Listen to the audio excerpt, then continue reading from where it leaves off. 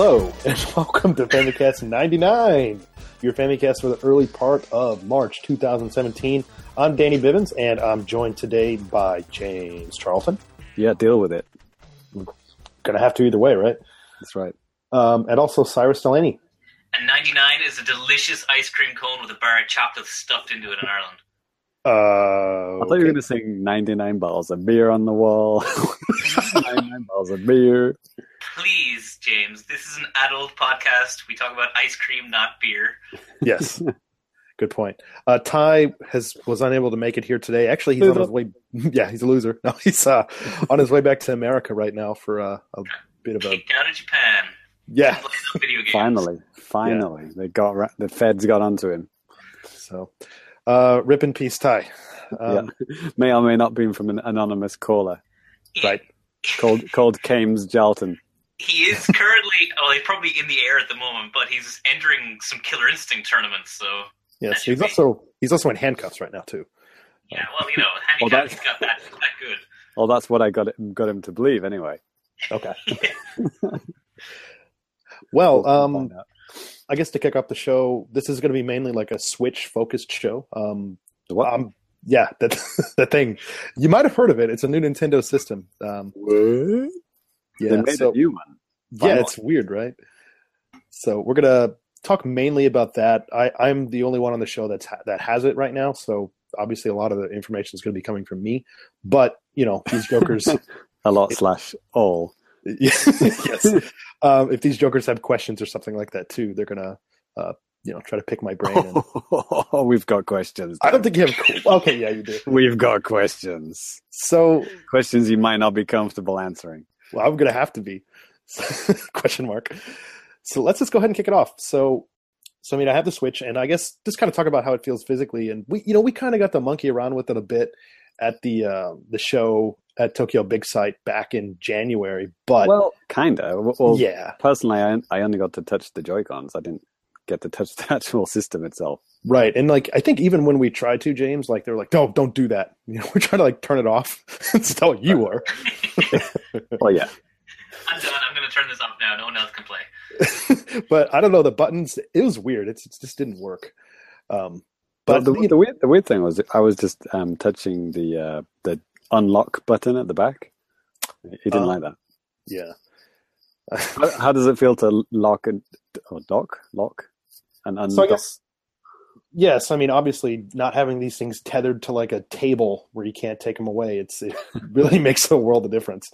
And actually, I'm pretty sure you guys have heard this before, but yeah, actually, removing those Joy-Cons from the sides and snapping them back in, it's a pretty good feeling. It's it just feels pretty nice.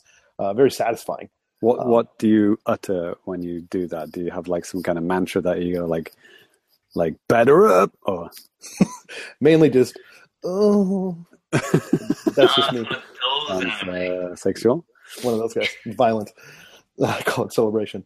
But no, I wonder what the anime voice line would be. Like in Yokai Watch, they've got that yokai, whatever he says when he summons a yokai with the watch or whatever. And then I wonder what it would be like the anime equivalent of the Switch, where undock and tick. It's docking time. Don't Google safe, whatever. Anyways, let's get joyful. How's that? There it is. Confirmed. Episode title. There we go.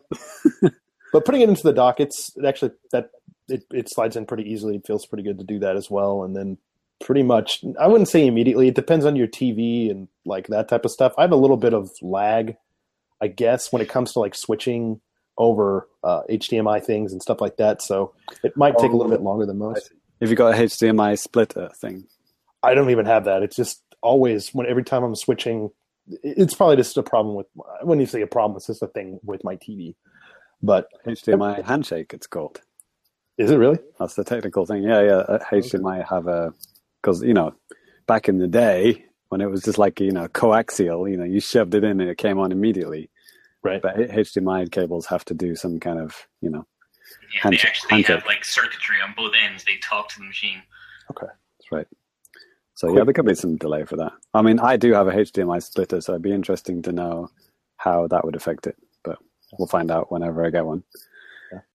So yeah, I mean, overall the system feels really good. It's a hell of a lot smaller than what you would think. It's pretty goddamn tiny, and hard to even imagine that they can fit all of that tech into like basically this tiny tablet. Well, yeah, I've seen, like, I've gone into a few big cameras and whatever and seen them on display here. That console, like, every time I see it, it's smaller than I think it is. Yeah. Well, Danny, you've got several Apple devices and other stuff. Like, what would you compare it to weight-wise, size-wise? It's kind of like a chunky iPad mini, maybe. I don't own an iPad mini, but that's what I'd say, like, size-wise and stuff. What about weight-wise? It's light, but it doesn't feel like cheap. Is it like the gamepad, the Wii U gamepad? Is it? No, no. It just feels like really dense, especially compared to the gamepad, which is just, plastic with, like, if you, like, for me, I put the bigger, like the longer battery thing in there, and it kind of added some heft to it. And it seems like it's maybe lighter than that, but I haven't. Okay.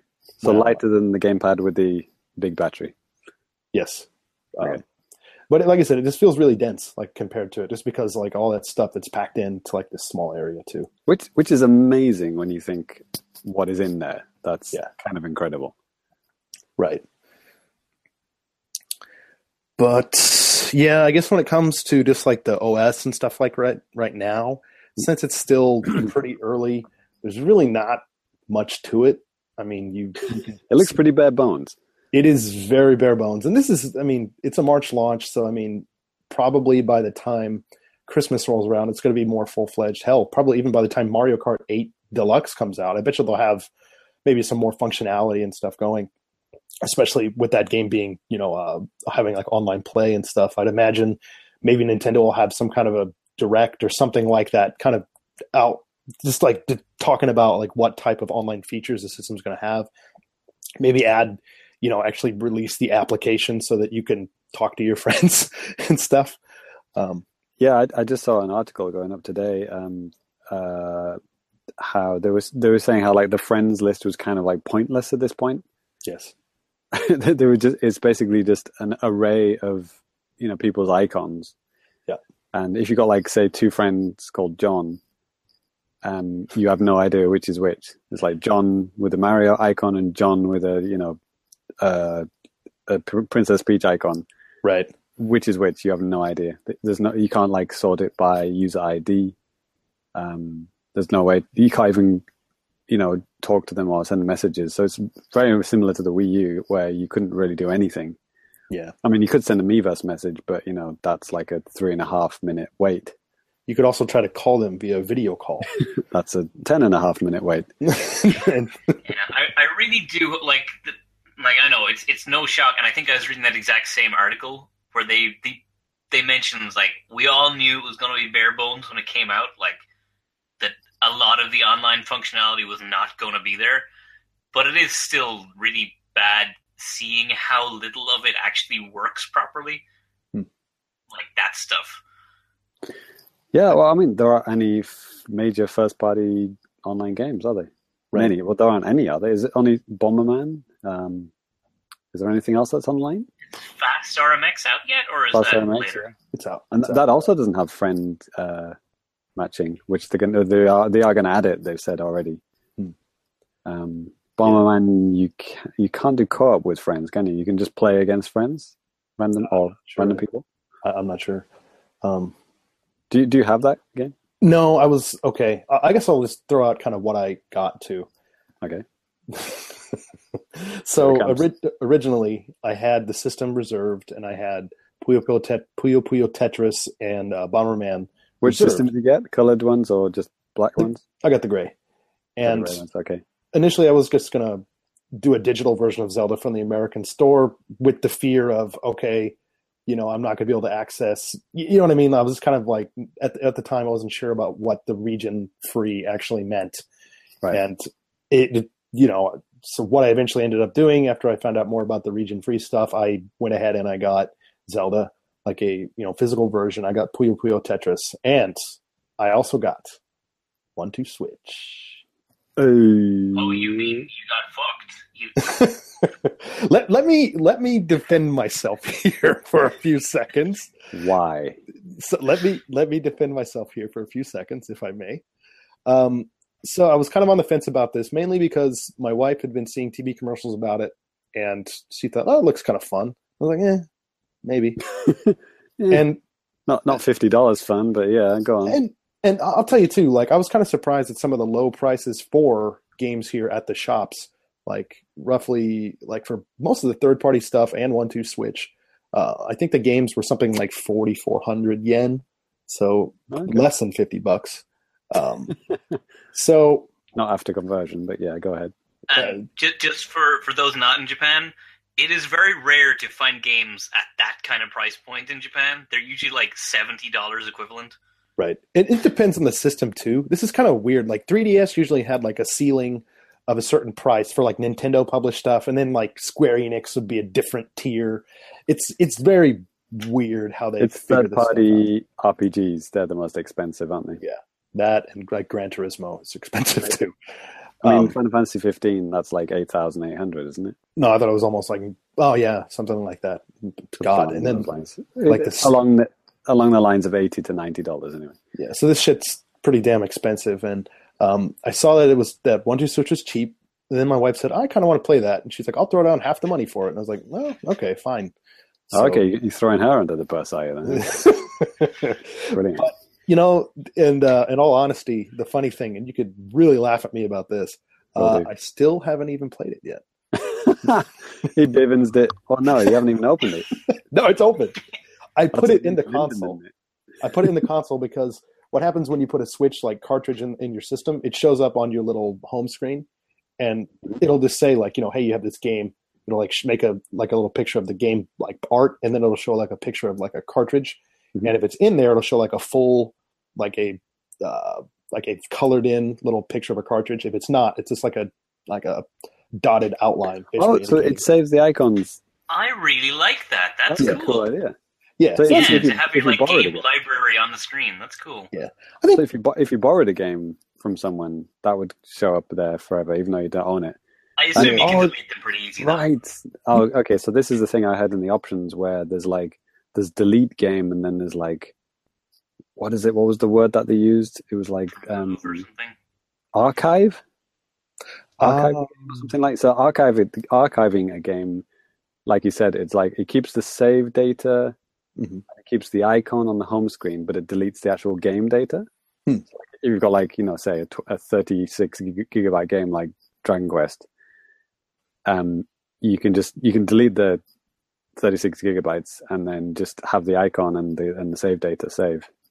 That's I think it's called archiving it or something along those lines. I believe so. I mean, I don't have any need for it right now, but I do remember seeing that in the options and whatnot too. That's pretty cool. Yeah, because you know sometimes I do forget which disc games I have got or haven't played yet.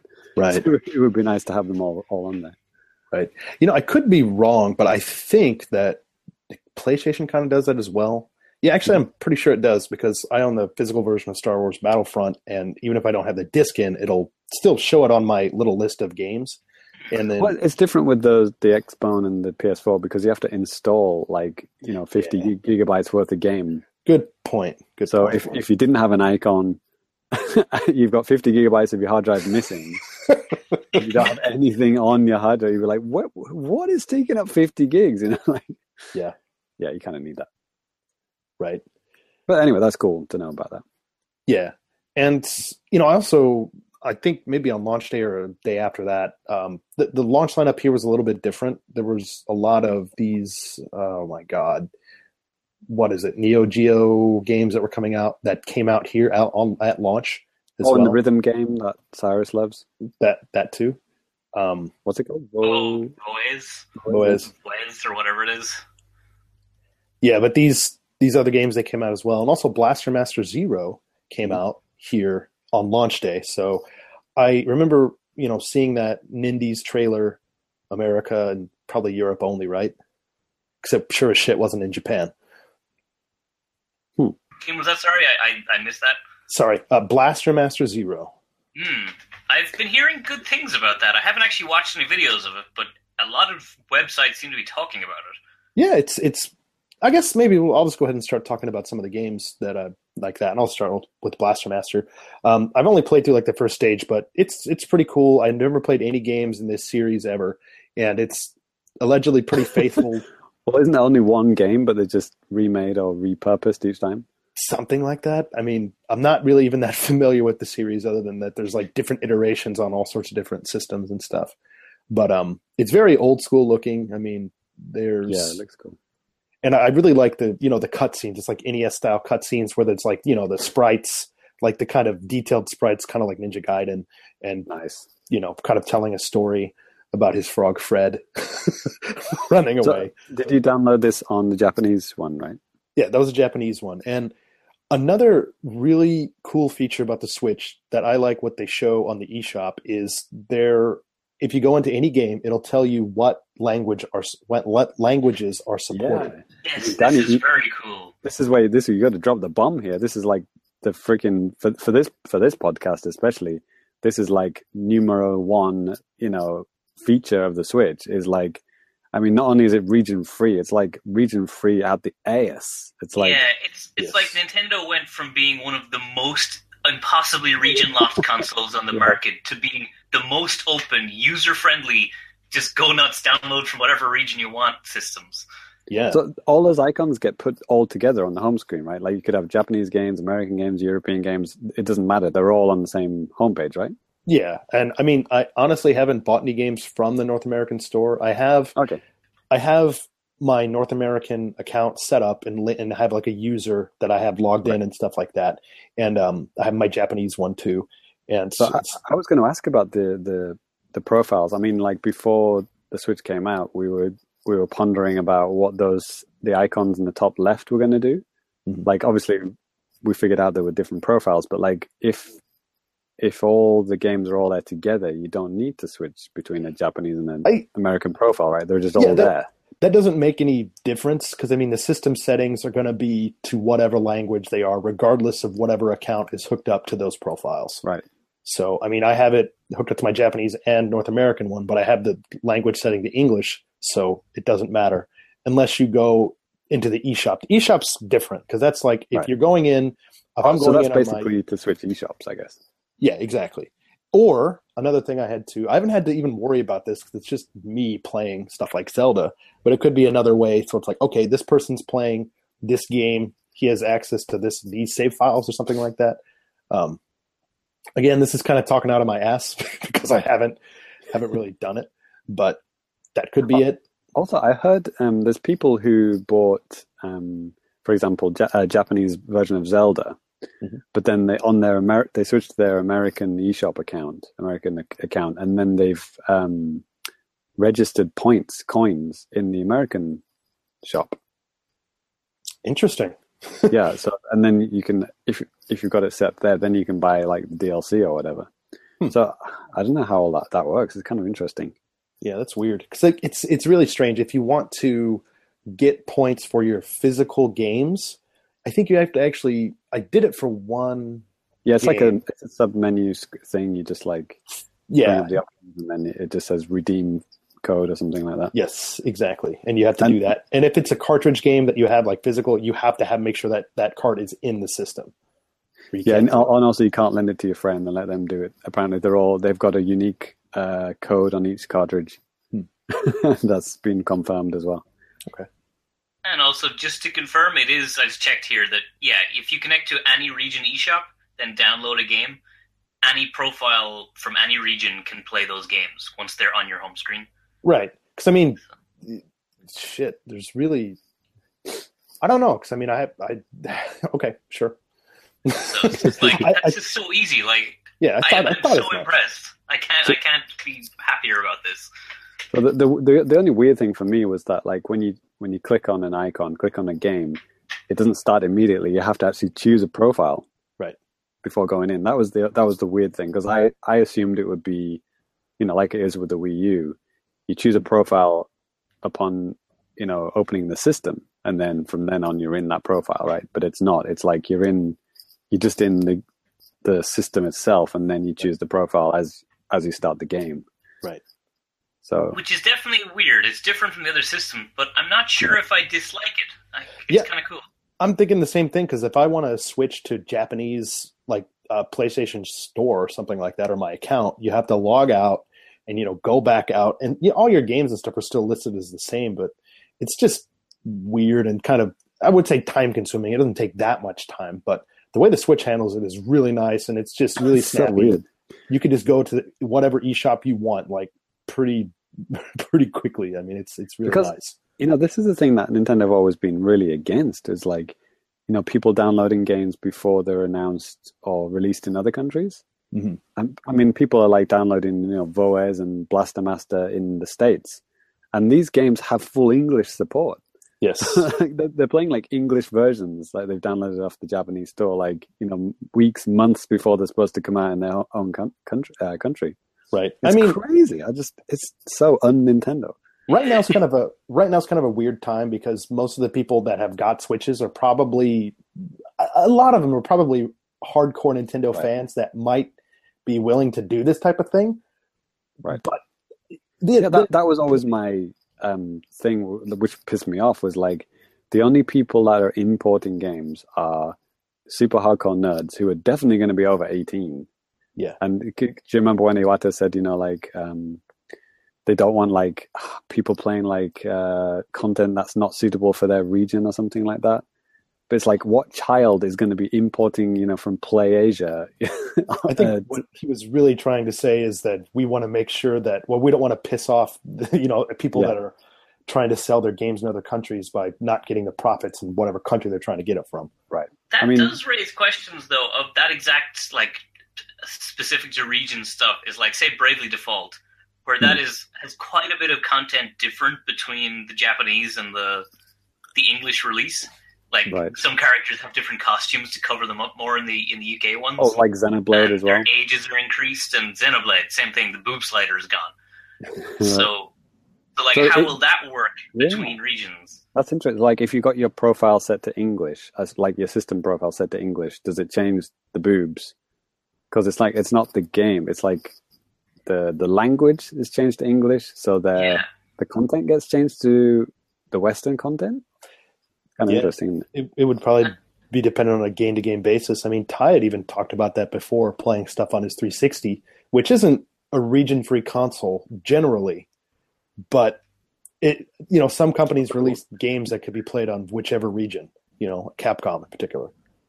Right. Yeah. And Capcom in particular, again, would be interesting, because, like, take Resident Evil 7 or Biohazard 7 that just came out, that it's like, it's a pretty heavily gory game, but in Japan, since the ratings are so much stricter, they released two versions of the game, one that was heavily censored, and the other, the Grotesque Edition, which is the fully, like, I think mostly uncensored version that everyone else got in the West. Right. So if a game like that, like in the West, there was no Grotesque Edition, there was just the base game. So there's a head in a fridge, and that gets changed to a photograph of a man in the fridge. And there's like a headless corpse on a tray, and then there's like in the Japanese one, it's like he's got a head or something like that. Yeah, I can't remember. There's something stuff like that. Headless Horseman. He's dead, but he's got a head.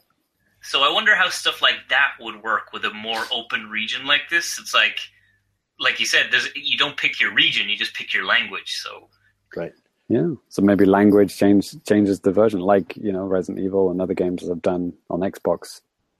Like heads don't explode or whatever in the Japan when it's changed to Japanese. Who knows? So, Danny, you were saying what games you got? Zelda Puyo Puyo? Zelda Puyo Puyo, 1, 2 Switch, and Blaster Master Zero.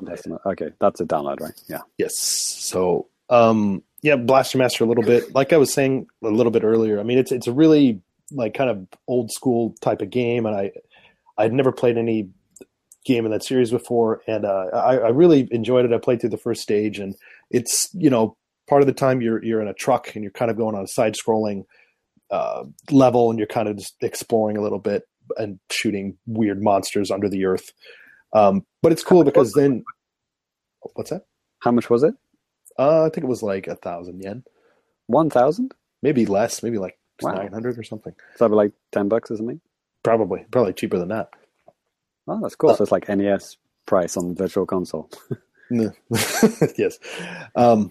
which doesn't exist Yes. on the Switch yet. But what I liked about it too is, you can get out of your vehicle even when you're in that little side-scrolling area, and there's a lot of like little doors or caves and stuff that you go in.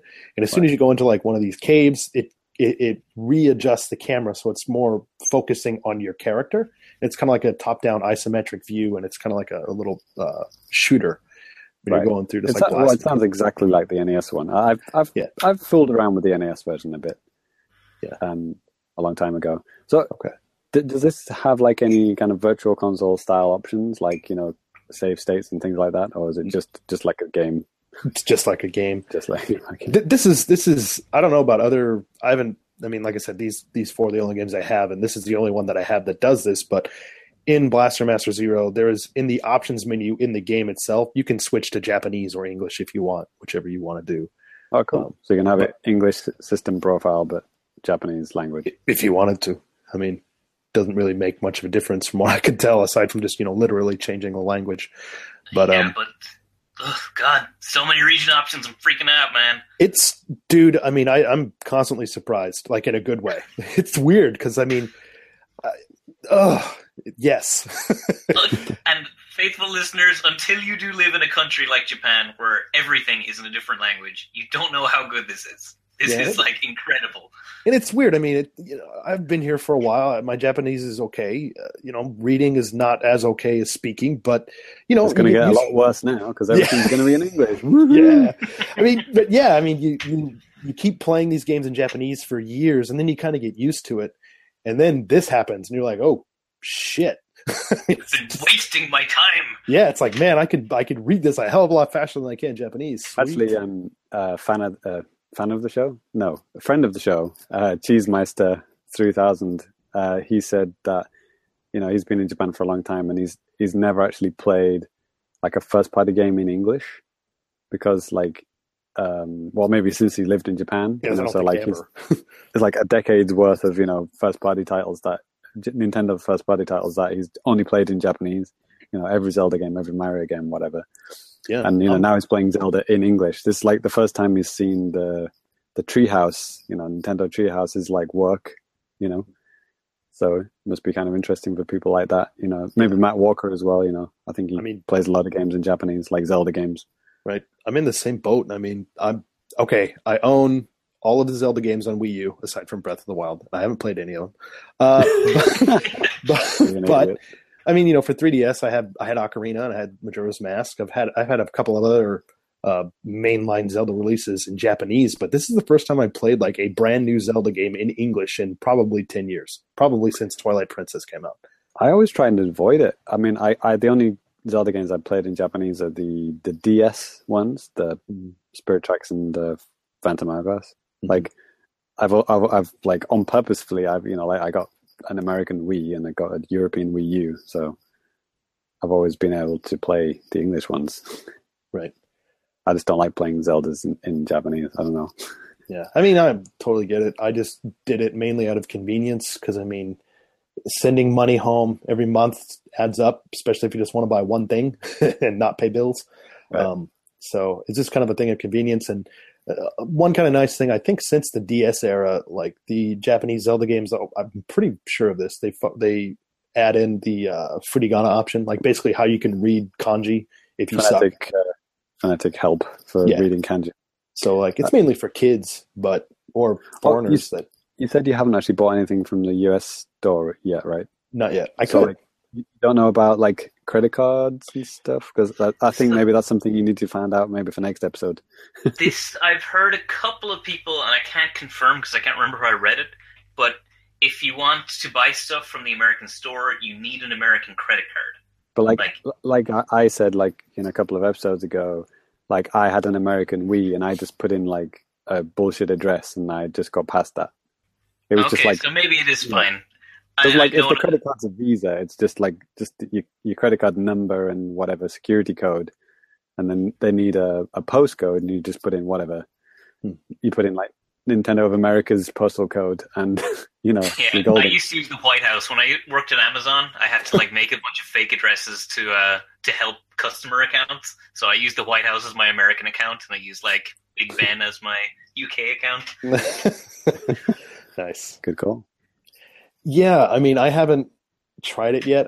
It's one thing that you could do, because you have the option to merge your My Nintendo account and like all this stuff and basically make it so that your whatever money you have on your 3DS and Wii U, all of that can be all into one. So I mean, with the 3DS and Wii U being able to take cards from other countries, you still could top it off if it is impossible to add, like, let's say, for example, money to a North American account with a Japanese card. If it is impossible to do that on your Switch, you can still do that on your Wii U and 3DS and use that money.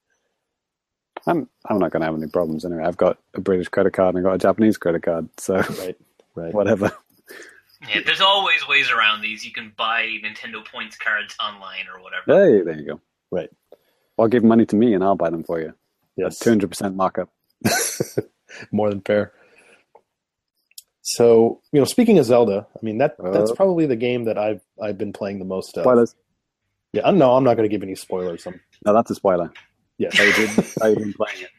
Just a side note on this, like crazy spoilers thing that Zelda has at the moment. I have never seen this much like interest in a Zelda game purely on a spoilers front. Yeah. When Skyward Sword came out, like fucking no one cared about spoiling that game, right, as far as I could tell. But this game is like, you post a screenshot of anywhere outside the Great Plateau, and you're likely to find like severed heads in your postbox the next day. Yeah, people are like, muted him, blocked him, reported him for spam. He's dead to me now. Yeah, that's kind of pointing fun at those kind of people. Yeah. I mean, I get it, because I don't want things spoiled for me too. But I mean, if I see something, it's not the end of the world. But Twitter. I refrain from doing any uploads of screens because people might get pissed off, and I don't know. I just don't want to piss anybody off, I guess. Yeah, like I am trying to remain spoiler free until I get it in like 3 months. But I'm not going nuts over this. It's like I'm just not clicking any pictures that I see. Yeah, or just if you see some, oh my god, that looks like Zelda, scroll past as fast as I can. Right. I have two buddies of mine here that I kind of work with that they ended up getting Zelda. One of them got it on the Wii U, and the other friend, he got a Switch and stuff too. But one of the most fun things is basically kind of like the grade school level of sharing information. Like, instead of going to Twitter or something like that, I'd rather just talk to my friends and just be like, hey dude, have you seen this? Or can you tell me any, you know what I mean? Stuff like that. It's just kind of brings it back to probably what it would have been like in the NES days, where it's like, hey, you're just talking with your friends about, oh man, hey, I jumped off that mountain and I didn't die. Start a Twitter group chat, Yeah. I mean, that's a really cool thing about this, and you could do this like locally. You don't only have to do this on Twitter, because maybe some of your real life friends have the game, Do you have real life friends? It's, I have to pay them money every month, but I consider them my real friends. Fair enough. I guess it's the lack of Miiverse, I guess, because I'm assuming Switch would technically be able to load up Miiverse, in less than 3 minutes, unlike the Wii U. But apparently people playing the Wii U version of Breath of the Wild are, posting stuff on Miiverse and, and sharing tips and stuff on there. But, Switch owners, ironically, their Miiverse is Twitter. So yeah, I am still sad the Miiverse is going away. That was a badly implemented great idea. Yeah. Right. So how much have you played Zelda at this point?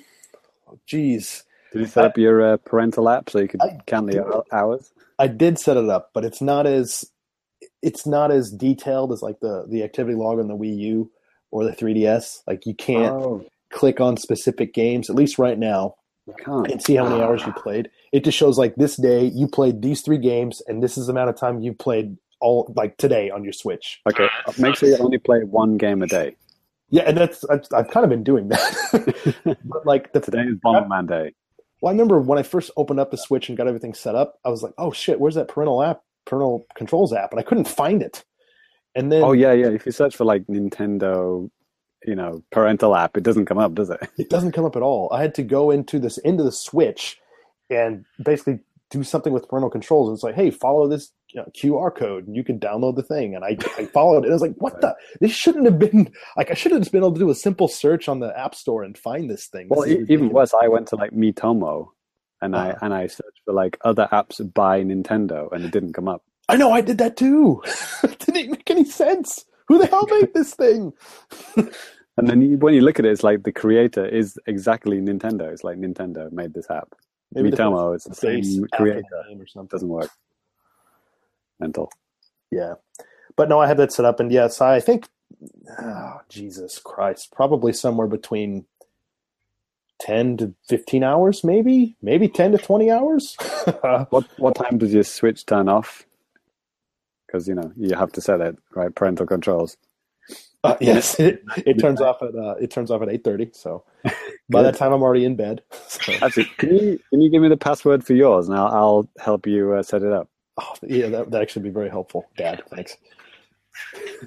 Just send a message like, check. We know you've got issues with playing too many games. I do, and never finishing them. Oh man, the trolling possibilities would be amazing. Yes. I don't think I'm going to share that with you guys. No, but just to Zelda, I mean, I don't want to get in, like we said in previous episodes and stuff, I don't want to get to spoiler territory or anything like that, but just overall, there's so much to do in the game. It's like... Is it overwhelming? Is it like, what's that game? Like Xenoblade where, there's just so many things to do. By choice. I don't think it's quite like that because you can still follow main quest stuff and do that pretty clearly if you want to. And you could feel like you're making some kind of progress. But it's easy to, let's say you go to a village or something and I'm not going to go into specifics, but just Spoilers, like say villages. Yeah, it's villagers. I think that's known. But like, somebody says, hey, I'm looking for something. Can you help me? Spoilers, the people ask you to look for things. And then you, asshole. You help them out and stuff. And then you're like, oh shit, that was like, that took like an hour. And actually, Jonesy from Radio Free Nintendo on Twitter, he's been saying how he does get vibes of Xenoblade, which, he's a huge fan of. So probably in the next episode of RFN, they're going to talk about that. Yeah. But that kind of scares me because, that's not really a game that I mean, Danny, you actually completed Xenoblade Chronicles X, right, on the Wii U. Yes, I did. Good luck to you. So you're saying this is not, it doesn't remind you of it at all or slightly or what? Maybe slightly. I mean, because it is basically the same engine and yeah, isn't it? Right. Monolith helped out with the engine and stuff. But I mean, yeah, maybe just in terms of just the size, but I think the way you interact with things, it's completely different than in like Xenoblade. It's actually more fun.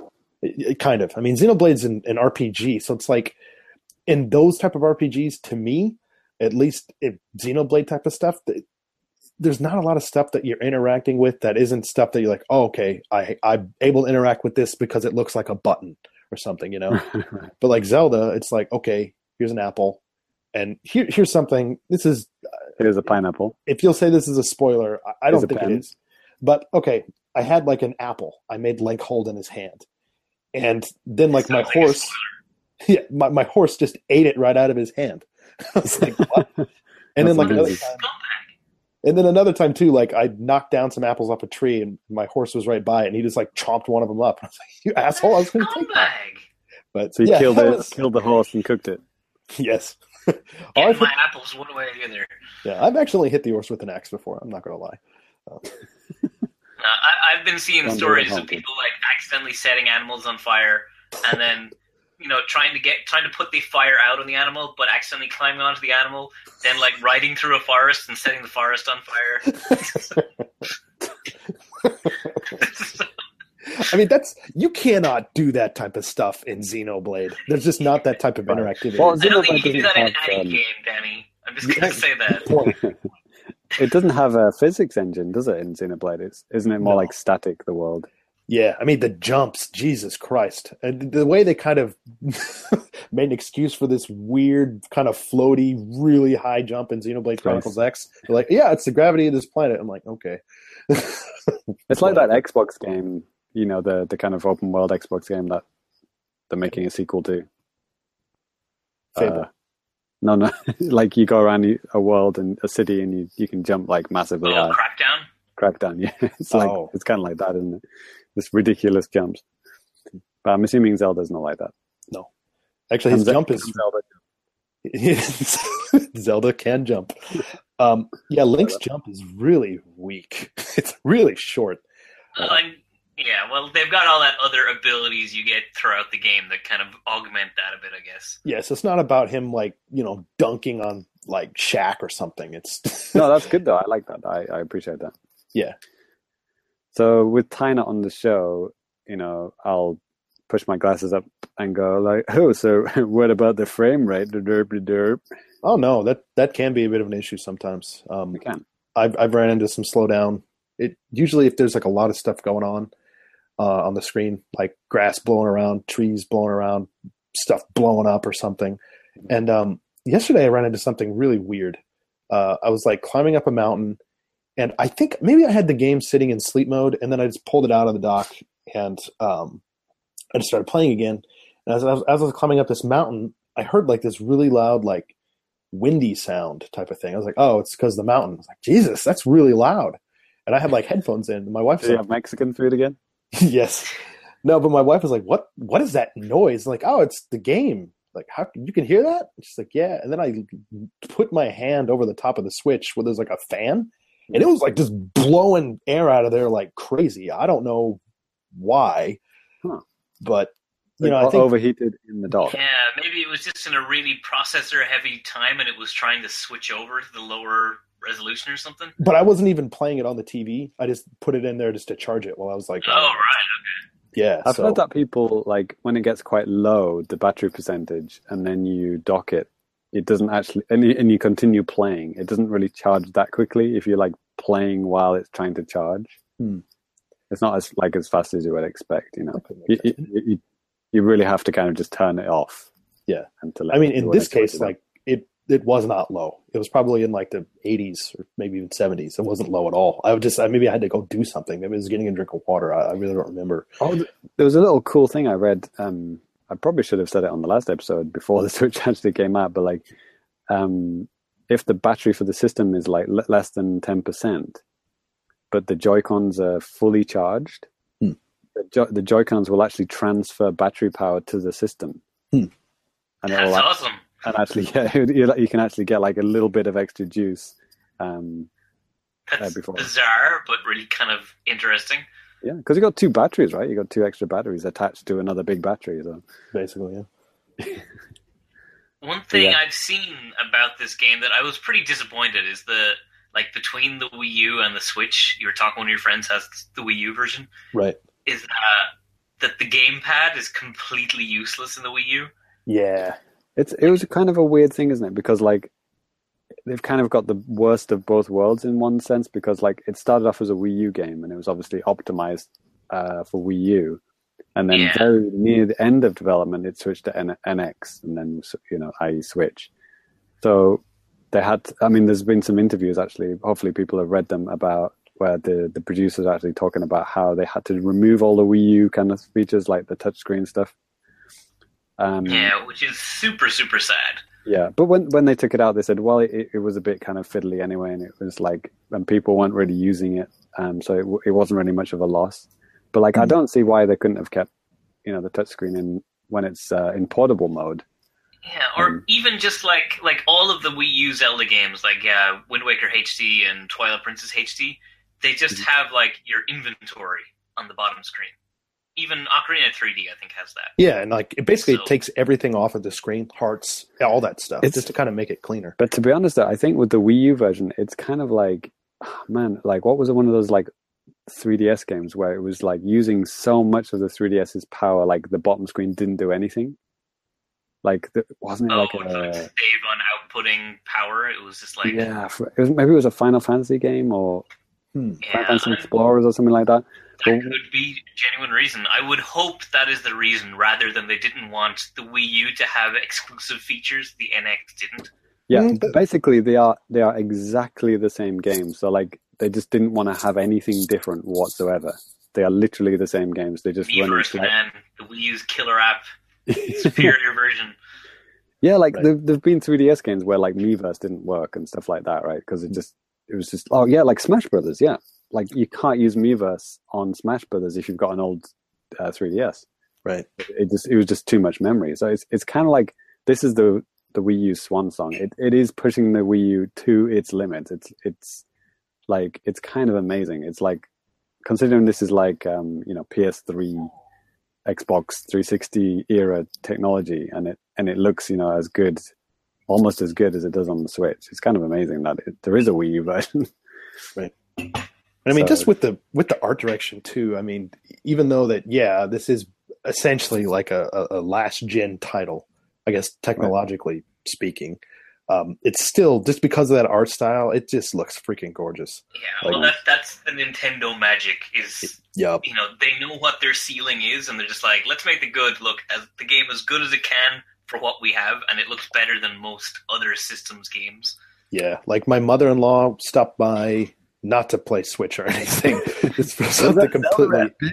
Yeah, but I was playing Zelda at the time when she came over. I felt kind of bad, then I eventually turned it off. But like, as I was playing, it's like, oh, it looks like you're like an anime or something. I was like, yeah, and it really does. I mean, if you're, nice. she's not a gamer, and for people like that see that, that's what it kind of just looks like a some kind of an anime or something. I mean, if you want to get all technical nitty gritty, I mean, Digital Foundry, famous for doing these kind of side by side comparisons of different versions of games. They've done a couple of Switch ones already. Like there's a Zelda one.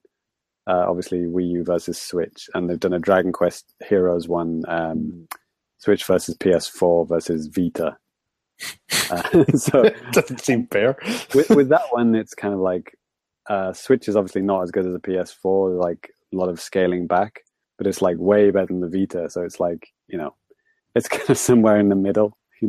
But they argued that maybe the resolution was too high for the Switch, and they should have maybe scaled back on the resolution and maybe improved the frame rate a bit, because the frame rate is apparently terrible. Actually, that was a demo that's available exclusively in Japanese on the Japanese eShop, and I downloaded it. Mm-hmm. And the odd thing was too, it was saying it didn't take up any space on my internal memory, which I don't think is true, but that's what it said. Okay. But no, I played for maybe about 30, 45 minutes, something like that. And yeah, man, the frame rate's bad. I realized that I don't have that much of an attachment to Dragon Quest. Mm-hmm. So instead of in Hyrule Warriors Sai, you're fighting all sorts of, cool bad guys, and it's like an army of stuff, right? Yeah. And in this, it's you're fighting some a few slimes that are running around, and a few other monsters, and then maybe a boss, maybe a stronger type of monster. It's just not the same. And the frame rate's and even, shit. Like you said, the attachment I think is really important for those Musou games. That I have no interest in playing the Dragon Quest Heroes because it doesn't have Zelda characters. That's the only reason I played Zelda Musou, is because I get to kill people with all my favorite Zelda guys. Right. Wow, so no one is going to be playing the Fire Emblem one then? Jesus. Well, that app is going crazy strong, and I've got very dedicated Fire Emblem shippers on my Twitter feed. Are you still playing Fire Emblem Heroes? No, I deleted that thing. Oh, okay. I beat the story mode, all they have out right now, and I was like, okay, cool. Haven't played it since. That was the day before the Switch came out. Yeah, it's fine, but it's just I'm not interested in keeping going. What friends have you added to your Switch then so far? How did you add them? Was it via? You can't actually add them via Twitter, can you? You can only do it via the Nintendo apps. So yeah, you can do them from people that you're friends with in all the recently released. I'm only having people show. Well, I don't have very many friends in fucking Fire Emblem. That's why. Fire Emblem? For me, Mario Run and Miitomo. Okay. You can use your friend code and share with people. And the weird thing is, you can't search by user ID. The new user ID that they made you make. That might be a thing that they're going to add into the. You'd hope so. The online service. I mean, I don't- would say they are definitely future-proofing themselves, and a lot of this stuff will come. Yes. You know, you can use a USB keyboard in Switch. Really? Just straight up, yep, plug it in, just Yeah, works. which is Boom. cool. Huh. So if you want to enter those friend codes quickly. It's also a touchscreen, you know. The weird thing is, like, Mario Run and, well, yeah, all the Nintendo apps, you can add Twitter friends and Facebook friends. Mm-hmm. And then from then, if you link them, you can then add them on the Switch. You can then add friends that you added to those apps. So it's kind of like, you can add them via Twitter, but it's like you need an app in the middle to kind of piggyback that. Well, it's like that weird thing that if you log into the Switch with your Facebook account, you can browse Facebook on the Switch, but there's no browser, so you can't do anything else. Yeah, I mean, we were kind of talking about this the last episode, right? Like, when you're logging into different things, there is like a browser, like a system-based type of browser that you can't just access out of nowhere. I didn't know that you could actually screw around on Facebook, though. The whole of Facebook is there, right? And you can watch like videos on it and stuff, right? I don't know. I think that's what I saw. I I saw a video. I only saw, like, admittedly, I've been on like a digital detox this week, so I have seen very little like Switch news at all. I'm trying to piece together like little bits and bobs all over the place. So yeah, So all most of what functionality you're is saying in is there. news to me. Yeah, it's all in there. So you haven't actually tweeted out any pictures, Danny? I did tweet out a picture from what the hell, Blaster Master Zero. I think it was like a title screen or something. I don't even remember. It wasn't anything significant, but So how did it work then? so just capturing pictures was super easy. You just press a button and that's it. The picture's saved in the album on your system. And then after you have your Twitter account or Facebook account linked, then you go into the album and then you select a picture and then you can share it. And before you share it, you can also edit it. You can add text. I haven't done that, but you can do that. And then from there you upload it. And that's it. So you can't just like do it. Can you switch to the album while the game is still running? Yeah, you can at any time when the game's going, kind of like 3DS and Wii U, right? You can just press the home button and you'll just be back on the home menu. And you could do all of the system level stuff without the application closing. Okay, cool. So then it's all very quick to go back. Yeah, very, very quick. Nice. Very quick. Because I mean, the Wii U is not that. I mean, when the web browser loads up, it's like, I don't know, maybe 10, 15 seconds. Right. And then select an image, post it, maybe another 10, 15 seconds. Yeah. So it's faster than that. Yeah, and one thing that I kind of hope that they add, because especially something I've really started to like doing lately, is if you're putting up pictures, not just putting up one, putting up multiple pictures. Oh, you can't do that. So you can't select three. Yeah, right now on like mobile devices, you can do 4 pictures, and even like on the PC version too. And it's really cool. And the way I used to do that from 3DS games or Wii U is I would say, take a picture, upload it to Miiverse in my photo album or whatever the hell they call it. And then later I'd come back and just download them from whatever device I'm using, put them on my device, then upload it to Twitter. Kind of fucking stupid, but still. Can you just use the SD card? Or if you're on the new 3DS, it's a bit of a No, because you can't take screenshots of like every game. If you want to take screenshots, you can only do that like through Miiverse. Right. Gotcha. So, I mean, it's stupid, dude. I don't know. Right. It doesn't have the browser like screenshot tool on the 3DS, does it? It does. I think it only works for like 2 games or something like that. I don't even remember. But anyway, with the Switch, it's not like that. Yeah, and I mean, maybe it's possible with the online thing when they start talking more about that. Maybe it's going to be a thing where you can access those pictures from wherever, which would be really freaking nice. Because otherwise, they're just sitting on your Switch, and the only way you could do is just tweet them out one at a time or post them one at a time on Facebook. Is it? Oh, it's Twitter and Facebook, is it? Yeah, right now. No, Mixi. God, Mixi. That's a Japanese social networking service. Oh boy, that's like MySpace level. Or Line. It needs Line support, doesn't it? In Japan, it does. It could. I mean, just to share with your friends. It's not. Anyway, Nintendo's got an official Line account. They do, and that's how I get calendars. There you go. stuff, and then I print them out and put them on my desk. That new Skullgirls mobile game is coming out. It's like sponsored by Line or produced by Line or something. Whoa, that's weird. Yep. It's like the first U.S. game or something that's published by Line Corporation. It's an That's odd weird. choice. Because usually they're doing like weird puzzle games and stuff, When Miitomo came out like almost a year ago now, in the initial press release they said, you can add friends from Twitter, Facebook, or Line, and that was in like the North American press release. Right. I have some friends in America that use Line, and they have never been to Japan. What's wrong with these people? I'm asking the same thing. It's like, why are you using Line, dude? Yeah, like my when my girlfriend, she lived in America for 2 years, we just used Line to communicate almost exclusively. Yeah, it's a good application. I like it. I thought most people use Facebook Messenger in the West for that kind of stuff. I do.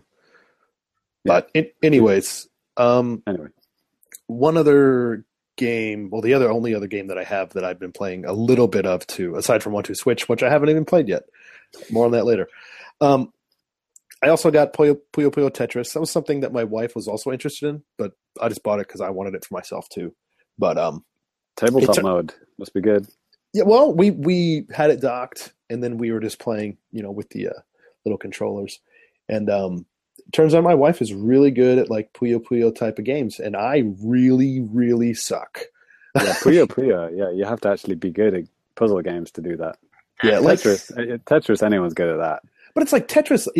You can kind of strategically place your pieces and then try to get like the Tetris. Yeah. I mean, anyone can do that. 5-year-old could do that. But the Puyo Puyo, that's like chess. You have to think like 5 moves ahead and like stack stuff in a certain way, right? I mean, it's the same type of thing as Tetris, but I mean, the pieces will like break off and stuff, Yeah. And I just couldn't. I mean, I could wrap my head around it, but I just wasn't used to it, So there's some kind of trashes me in all of those games too. I don't know. She just has a knack for them that I was not born with. Is it? There was who makes Puyo Puyo Tetris? Who publishes it? Sega publishes it. I think Sega are hosting like regular live streams of like celebrities playing these games in teams. Okay. I've seen like not like watch the whole thing, but like I've glanced through a couple of them. Like they seem to be quite good. Maybe they were pro gamers mixed with celebrities. ? That seems hilariously unbalanced. But it's kind of interesting. Like you play a bit of Puyo Puyo, and then it switches over, and you play a bit of Tetris, right? Yeah, this game is in arcades here. Like you go into game centers, you can play Puyo Puyo Tetris. Yeah, I mean it's out on like almost every modern day system right now, including Is this game card only? Like it's not download, right? No, I think you can do a download version of it as well in Japan. I think that rule is only for like outside of Japan. I think. Okay, yeah. But I remember Sven going into some kind of interesting background on that. Ty was also mentioning that, I think, on the last episode. But like the Tetris rights different in every country, whatever. Yeah.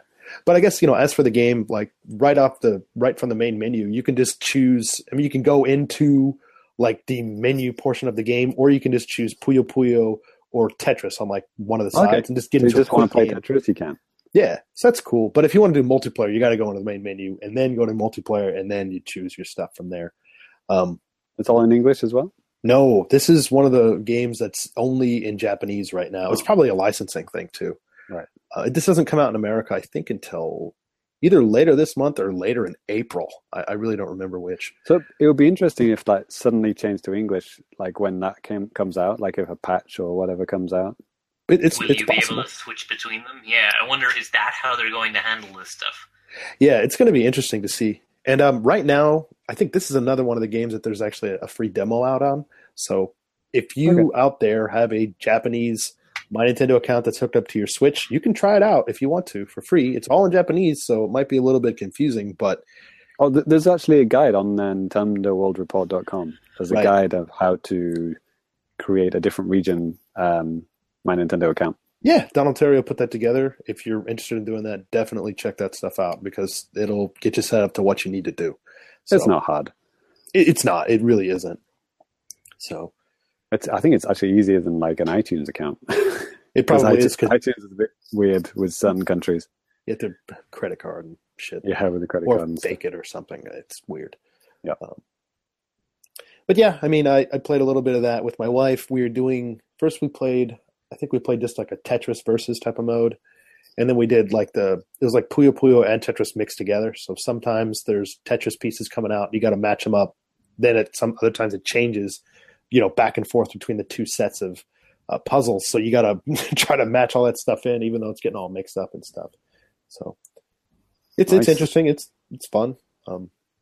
That's a full price game, right? Yeah, and again, too, like I said, this is one of those things that it was relatively cheap at the shop where I bought it at, like 4,400 yen, probably like $45 roughly. Probably less with the exchange rate right now. But right. I think I haven't seen any reviews for that in particular, but yeah, because it's not out in the West yet. Bunman R is getting kind of middling to low scores. For various reasons. I've heard the story mode in particular is kind of lackluster. Good fun with friends in general seems to be the synopsis, but like a poor single player game. And also online is a little bit broken as well currently. So, and you can't play co-op online either. God. Okay. I don't know. I still want to try it out. Maybe the price will just keep tanking, or maybe I'll just like bite the bullet. I don't know, because I really want to get a case, B, Pro controller, or you don't have that yet. Okay, I don't. And when I spent my ungodly amount of money on the Switch and all that shit that I bought, I did get some points at the store that I went to, so I have like whoop-de fucking do. I spent like $500, and now I have $15 of store credit. Go fuck yourself. Well spent. That's how these stores work. But so I can get like a case for free, basically, or 1,500 yen off of a Pro. So, I mean, you would have had to spend that money anyway. So getting free credit back doesn't seem like a bad deal to me. Oh, I know. I just like to bitch about things. Have you got, Danny? Have you got a screen protector? Funnily enough, I got one for free with the system from that shop. I really just don't like those things or anything that takes away from like the feel of the system. You might have to rethink that rule of yours, because reports are coming in that the dock scratches the screen. Oh, I saw a message from Cyrus. I know. It's a genuine problem. So it's a plastic screen, right? It's not a glass screen, but like apparently the dock. I mean, the dock. There's nothing wrong with. I mean, maybe there is something wrong with the dock, but like it slides in easily. It's easy to get in and out. But just like maybe the certain angle that people tend to put it in at, it's like I don't know how they tested it at Nintendo, because like a normal human being, as they put it in naturally, it tends to scratch the bottom left or bottom right corner of the screen, because it's a very snug fit. So you're seeing all these kind of like handmade, kind of like people are putting like padding inside it, like this, literally like sellotaping cotton inside it, and things like that. Wow. So you don't want to do that. No, I'll just take my chances. If it happens, it happens. And then, this is another fun story. If it gets scratched or whatever, I'll send it in to Nintendo to repair. But funny story with that is I sent out like a service request for my 3DS. That's like my D-pad is like fucked up here in Japan. And I sent out a service request 2 times and still haven't got any responses. And the second time I made sure, I was like with my wife, I was like, I did all this right? She's like, yeah, it seems like it's okay. So I was like, okay. So Gaijin detected. Yeah. So, well, she did it this time too. And that was like a month ago. Haven't heard. The weird thing was, like almost as soon as that story dropped about the screen getting scratched, Nintendo recalled all the docks that were being sold on the Nintendo's online store, because they were selling like docks on their own, and docks with adapters and HDMI cables. So like dock on its own was like $60 instead of $90. Oh, what? But then they stopped it because it was the dock without the power cord, without the HDMI. Oh, okay. It was literally just the dock, So I don't know who would want to buy that. Somebody who's broken their dock. But like they stopped that, so I have a feeling that we could get a dock 2.0 Yeah, I'm quite happy that I'm not getting a launch switch at this point. And that's along with the left Joy-Con problem, That's which what we I haven't was going talked to about ask yet. next. Yeah. Yeah, and I mean, Have you had that problem, Danny? Um, just before I say anything about that, obviously, anytime you're getting a system or anything like that at launch, you might be encountering problems like this. Beta And testing.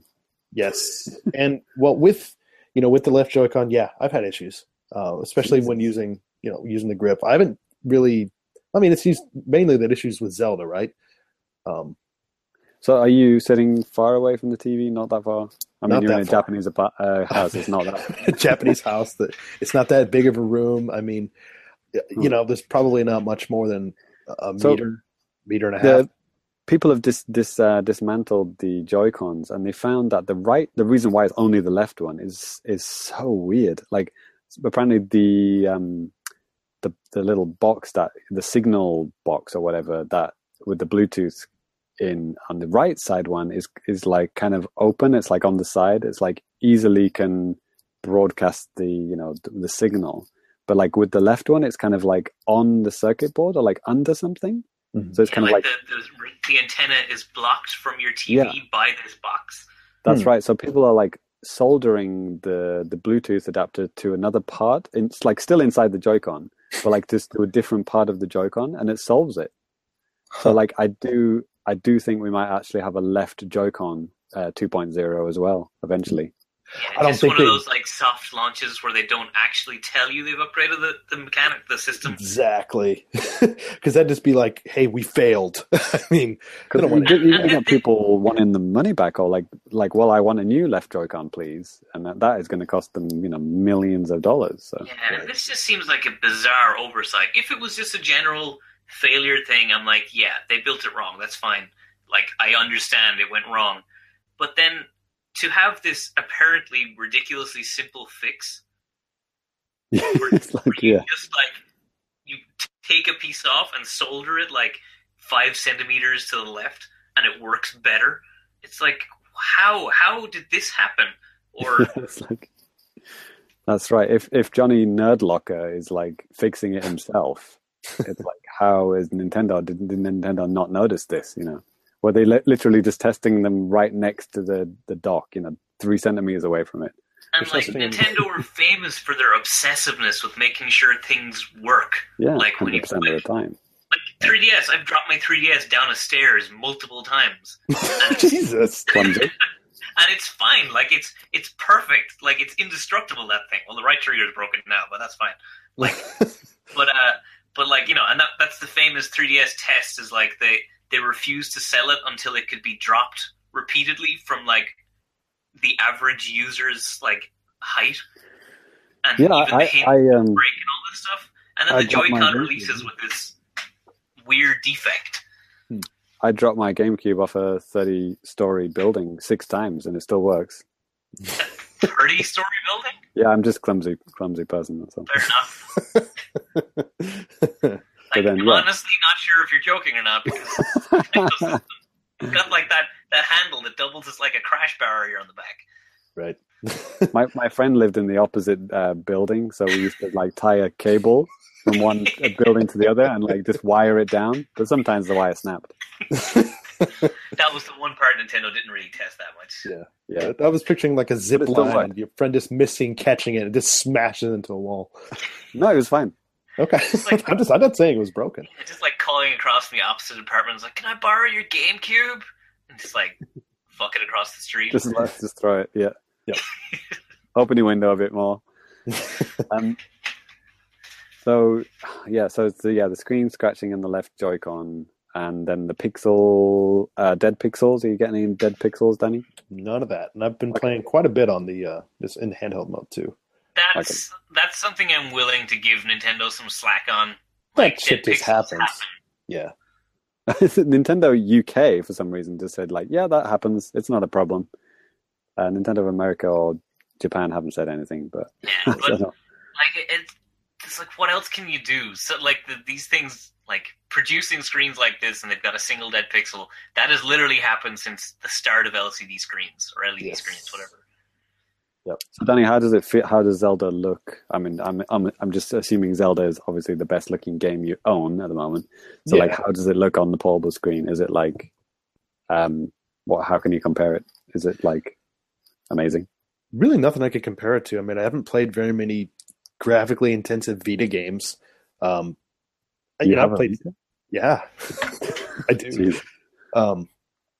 It's really something else. I mean, kind of hard to put into words. It looks a hell of a lot better than the Wii U screen does, just in terms of resolution and stuff like that. But no, it's really sharp, really really good. Like you can see the games from like all sorts of different angles. Really good like viewing angles on it. Yeah, man. I mean it looks freaking fantastic on that. Well, like an iPad Mini, like a Retina. Do you have a Retina Mini? No, I don't have a Mini, but I have a Retina. Retina. So devices.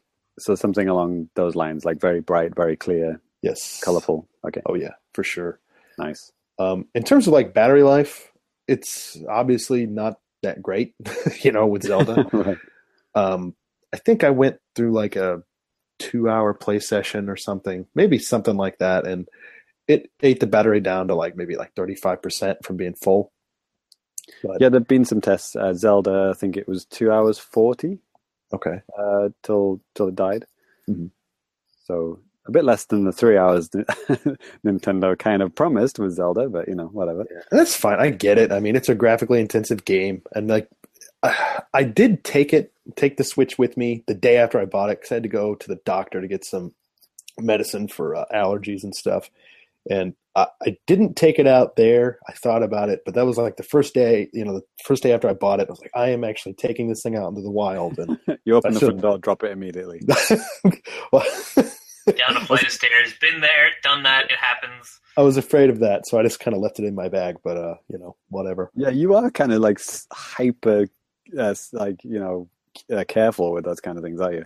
Dude, You barely use your phone. You never bring your iPhone out with you, do you? I used to. Okay. The thing about me and like my phones, I don't like putting cases like on my phone that wrap around them. Okay. But I've had issues where, like, one time I was going to put my iPhone 5 into my suit pocket on the inside. I just missed my pocket and it just fell onto concrete. You're an idiot. But it didn't crack the screen. That was really weird. But I would say like 70 to 80% of my students have cracked screens on their phones. I've had an iPhone. It's mental. I've had an iPhone since 2009. I've never cracked a screen. Today might be the day, ladies and gentlemen. It's come to a point now. I normally don't have protectors on my screen, but this phone I have now, I did have a protector on. And I went to like a festival and I was messing around the playground and it fell out of my pocket and someone just ran over and stamped on it accidentally. Oh, that's on purpose.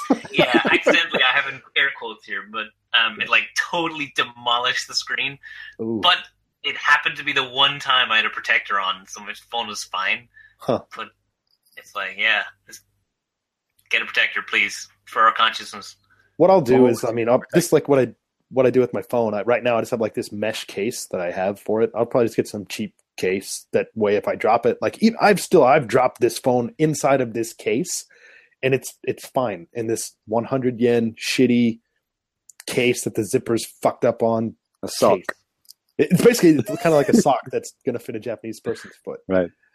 It's funny. Friends of the show, A4 Play, Mark McDonald and John Ricciardi, they were on the Giant Bombcast, like the last episode or two episodes ago, because they're in America for GDC or something, and they were saying how the thing that surprised them about the Switch is that this is the first console system ever where even before they'd even bought it, they're already thinking about which accessories they're going to buy. Like, I need a case, I need a screen cover, I need a stand, I need this. There's so many things to buy with the Switch. It's not like you can just, even though you do get a lot of stuff in the box, you get like a dock and everything, and in essence, 2 controllers or almost kind of 3 controllers, but you still need more. Right. It's kind of crazy, right? Yeah. Like for me, I would definitely need all of those things. I wouldn't go out the house without a screen cover and a case. Well, hey, I have a screen cover that I'm not going to use, so one of you guys can have it. First come, first served. Bring that to my party next week. Remind me. You can leave 1-2 Switch at home, though. I think I'm going to bring that. One thing I saw about, like, I know we're ragging on 1-2-Switch a lot, but I saw one cute article, and it's being pushed around a lot, of this, it's like a, I don't know, wife and husband, I think, but like one of them in the relationship is blind and the other is not. Mm-hmm. And they said like 1-2-Switch is the first time they've been able to play a game together.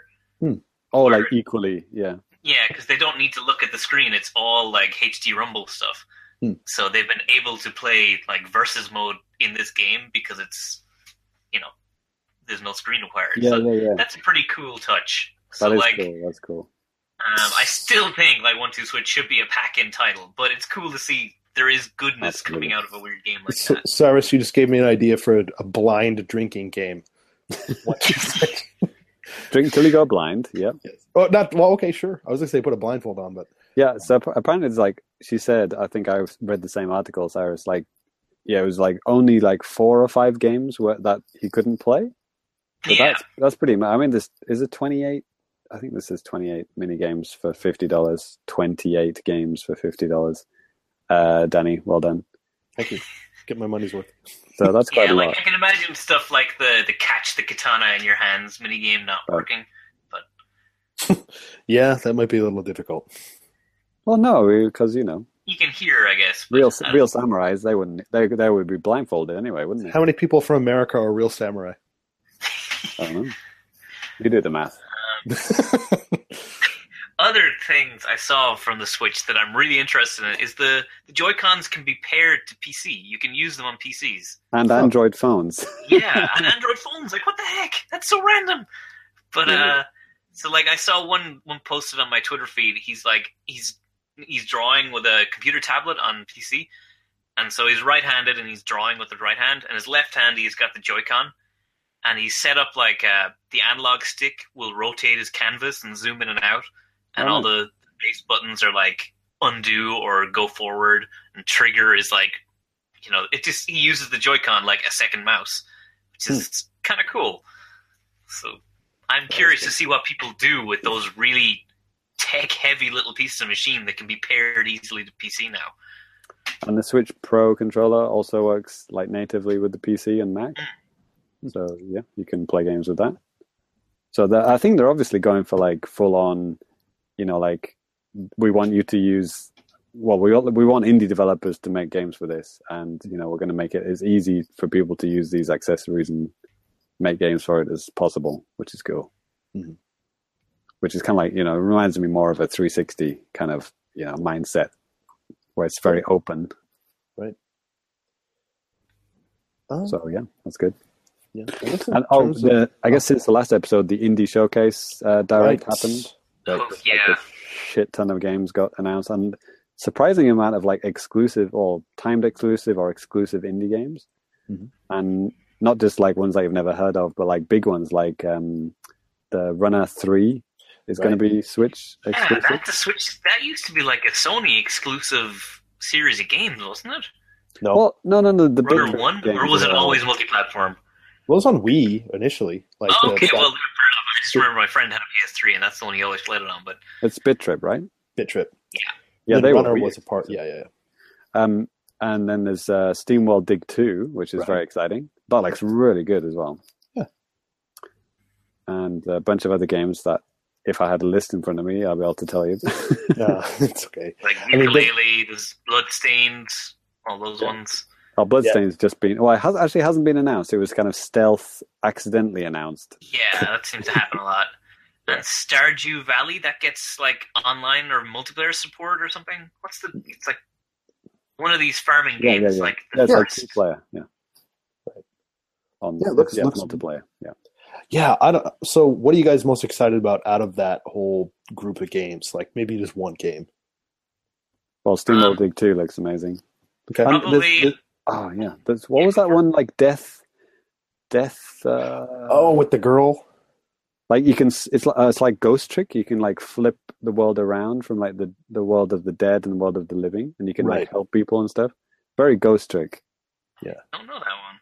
Yes, it was in the. I remember that. I forgot the name, but yeah.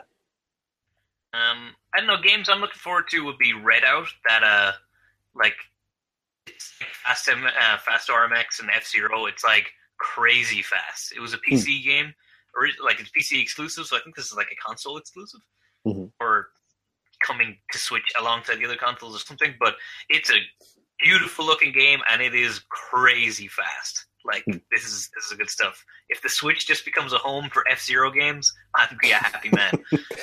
Yeah. I mean, at the Nindy Showcase, that's when I first saw the stuff about Blaster Master Zero, and then I bought it because it looked cool. But I mean, other than that, I mean, I'm typically not into like a lot of indie stuff. But I mean, I don't know. I mean, obviously, Ukulele looks really, really cool. Like more advanced looking, and just like with stuff that they have going on in the game, it looks like there's more to do than what I thought would be possible for a game like this. Right. I do worry that it's almost too faithful to Banjo-Kazooie. There's a lot of stuff to collect. That could be a problem. And speaking of Ukulele, Shovel Knight is in that game, and Shovel Knight's coming to indie. Oh, right. Is it like Shovel Knight Spectre of Torment? That's already out, isn't it? It's out, baby. It's out, and that's on the Switch list. I am so goddamn excited to get that game. That's Switch exclusive for now, right? Yeah, it's coming to the rest, but like I cannot sing Shovel Knight's praises enough. That is such a game. Yeah, even though I bought Shovel Knight last year on 3DS, it was really cool being able to play in 3D. I like that, but it'd be great to be able to play it in HD. And I haven't played the second update thing, and I obviously haven't played the newest one too. So I'm thinking about just going in because it's not out in Japan right now. Like the new version, any of this stuff is not on the Japanese eShop. So yeah, that's the game I'm strongly considering picking up. Like what do they call it? The 3-pack thingy, Treasure Trove. That's already out on Switch, right? Yes. So it's Switch exclusive because it's not on the Wii U. I actually tried to update my Shovel Knight, and I don't get it yet. Yeah, I think that's right. So it's not Nintendo exclusive. It's Switch exclusive, which is it's a shame. But whatever. I'll play it whenever it comes out. Did you see the new thing they announced for it, where it's like the gender swap mode or the body swap mode, where it's like you play a Shovel Knight in the game, but they're going to have like female-bodied Shovel Knight, and all of the bosses will have female and male body types. And nice. there's like a toggle switch. You can switch for all of the bosses and characters in the game. You can so you could have like King Knight becomes Queen Knight, and like they're full they reanimated all the bosses and all the characters, and you can even like assign them. Like you can pick which pronoun they are referred to in game for anyone who's like on the gender spectrum. So you can have a female-bodied Shovel Knight who's referred to as a he, or Queen Knight can be referred to as a he. And you pick all of these individually in a menu. Wow. So, this. What are they? Yacht games or yacht something? Yacht Club. Like, God, they go above and beyond for everything. It's crazy how much. Yeah, that's nuts. I could imagine. I could understand it if you want to put something like that in there and then not do anything else. That's fine. But then, putting additional animations and stuff, that's going all in, man. Yeah. They don't do things by halves. And these are all like free updates because they were paid for by the Kickstarter.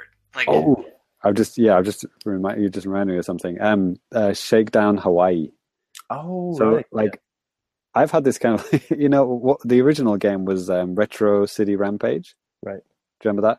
Like, it took so long to come out on Wii, and then it was like, by the time it had come out on Wii, like in the region that I had, it was like the Wii U was already like coming out, and I was like, oh, I'll wait for it to come out on Wii U, but they never did. They never made a Wii U version. It was just like, it was locked to Wii kind of thing. Right. So I've like always just missed out on it for whatever reason.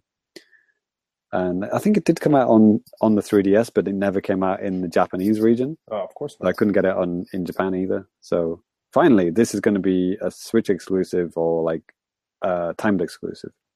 Mm-hmm. Shakedown Hawaii looks really cool. Yeah, it does. And really nice art, really poppy. So Flipping Death was the game I was thinking about. Ah, right. Flipping Death. Yeah, it's really cool art style, beautiful kind of hand drawn look to it. And a few of the games that stood out to me. Oh, Overcooked, which is that like a VR game? Overcooked. No, this is like a really hard co-op game where you run a kitchen. Yeah. And For some reason I thought it was like a VR game, but so top down, I think. Yes. the oh no, it's the shit. Thumper. Have you heard of Thumper? Nope. That's the rhythm game. That's the VR one, isn't it? It's like so it can be played in VR. It's like a super difficult like rhythm action game, but they call it rhythm violence. They call it. It's like because it just like attacks your eyeballs or whatever.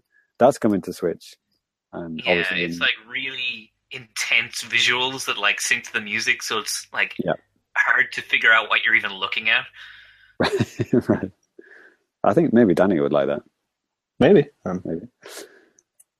And Rhyme. Or is it Rhyme or Rive? There's two games. There's Rhyme and a Rive. But the one that there was actually a demo for it on Wii U after E3, maybe 2 E3s ago. Yeah, it was like Greg was talking about that on Radio for Nintendo. I think. Yeah, I mean, I think I talked about it as I downloaded like all 10 of those like E3 demos.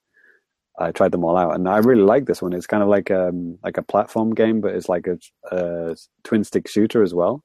So you're kind of like jumping and hovering, but like shooting in all directions as well. I think that's been switched over to Switch now. That was going to be and same for Bloodstained as well. It's probably going to be Wii U to Switch now. Basically everything that was coming out on Wii U is now on Switch. Basically, cool. Yeah. Yes. So lots of indie games. Yeah. So, and which they need. It's important to kind of fill out the the release lists. Oh, absolutely. And I've only got like 4 games coming out this year, so yeah, and it seems like they're trying to kind of space out their big releases, and what better way to do it with stuff like this? And even if you can't get commitments or stuff that bigger companies, like third-party companies, especially Japanese ones, just aren't willing or able to talk about right now, let these indie guys take the showcase. I mean, obviously Japan, it's just right now that. What's out now is what's available, and you really don't know what else is coming for the future. Yeah, I mean, we are the Japan podcast, so we should say this, but like, it seems a shame that the rules that Nintendo and like NCL had on the Wii U and the 3DS about like publishing in Japan, it seemed to be the same with Switch, which is a really big disappointment.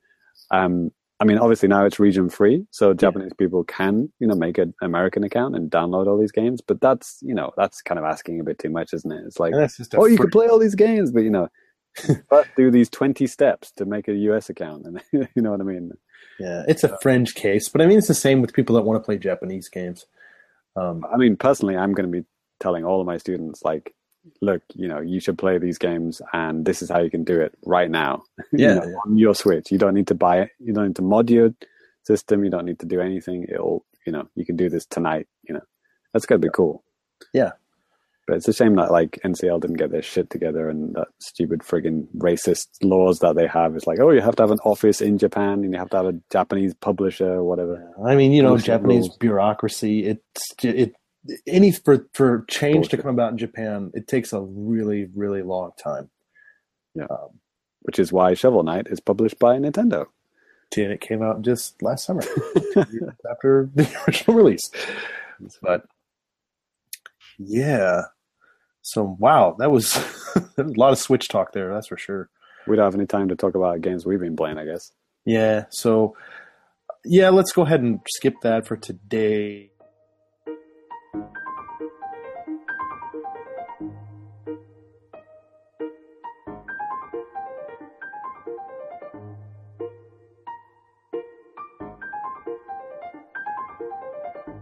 Okay, well, that's pretty much going to do it for this show. But before we go, we kind of have a special announcement about Famicast 100. Right now, we are shooting for Sunday, March 26th. That would be in the evening for us. So if you're in North America or Europe, I believe that's maybe in the morning and afternoon. James Cyrus, can you confirm? Yes. Okay, thank you. What do you mean, like 9 o'clock in Japan? I don't know the specific time yet. Probably somewhere between 9 and 10 o'clock start here. Well, that would be like midday. in Europe. And then it'd be like early morning in America. But there's no way that we can accommodate every region.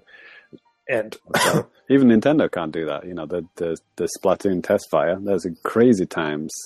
Yeah. Crazy times. But if you want to join us for the show at some point, I don't know exactly when we're going to put a slot for this in the show, maybe a little bit towards the end. But if you would like to join us on the show, please get a hold of us on Twitter at the Famicast, and we can make this happen. And so far, Tyrion from Twitter, Luca, he's got a hold of us, and he's probably, I hope, going to be able to join us. That would be great. And if any other guys out there would like to join, just maybe even say something, cuss me out or whatever, and that's totally fine. Definitely do that. Yes, please. So I might even ask some of my students to call in just for that reason. There it is. Yeah. Right. There it is. So maybe even Ty could call in. I'm only saying all these things. 1-2 switch. Because he's hangs up. I know he's not going to listen to this show because he only listens to episodes that he's on. That's true. Which is obviously, not going to listen to this one. Yes. All right.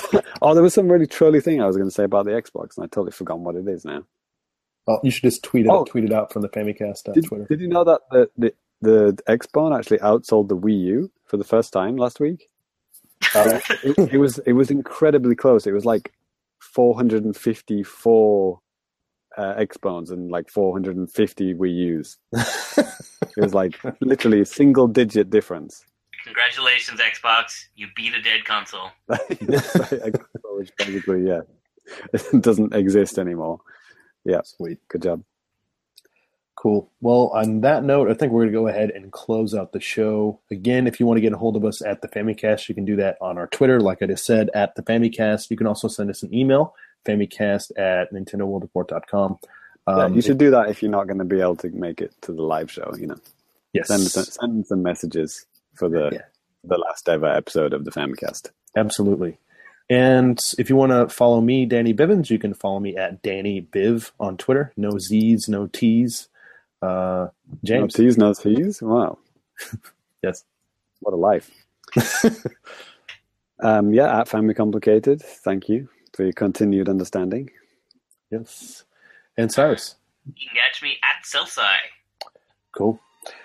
All right. Well, we'll catch you guys for episode 100. We forgot to give out Ty's Twitter account, which is at CompuServe. Didn't he? Well, that's true. At CompuServe_Ty Sugat. I think that's what it is.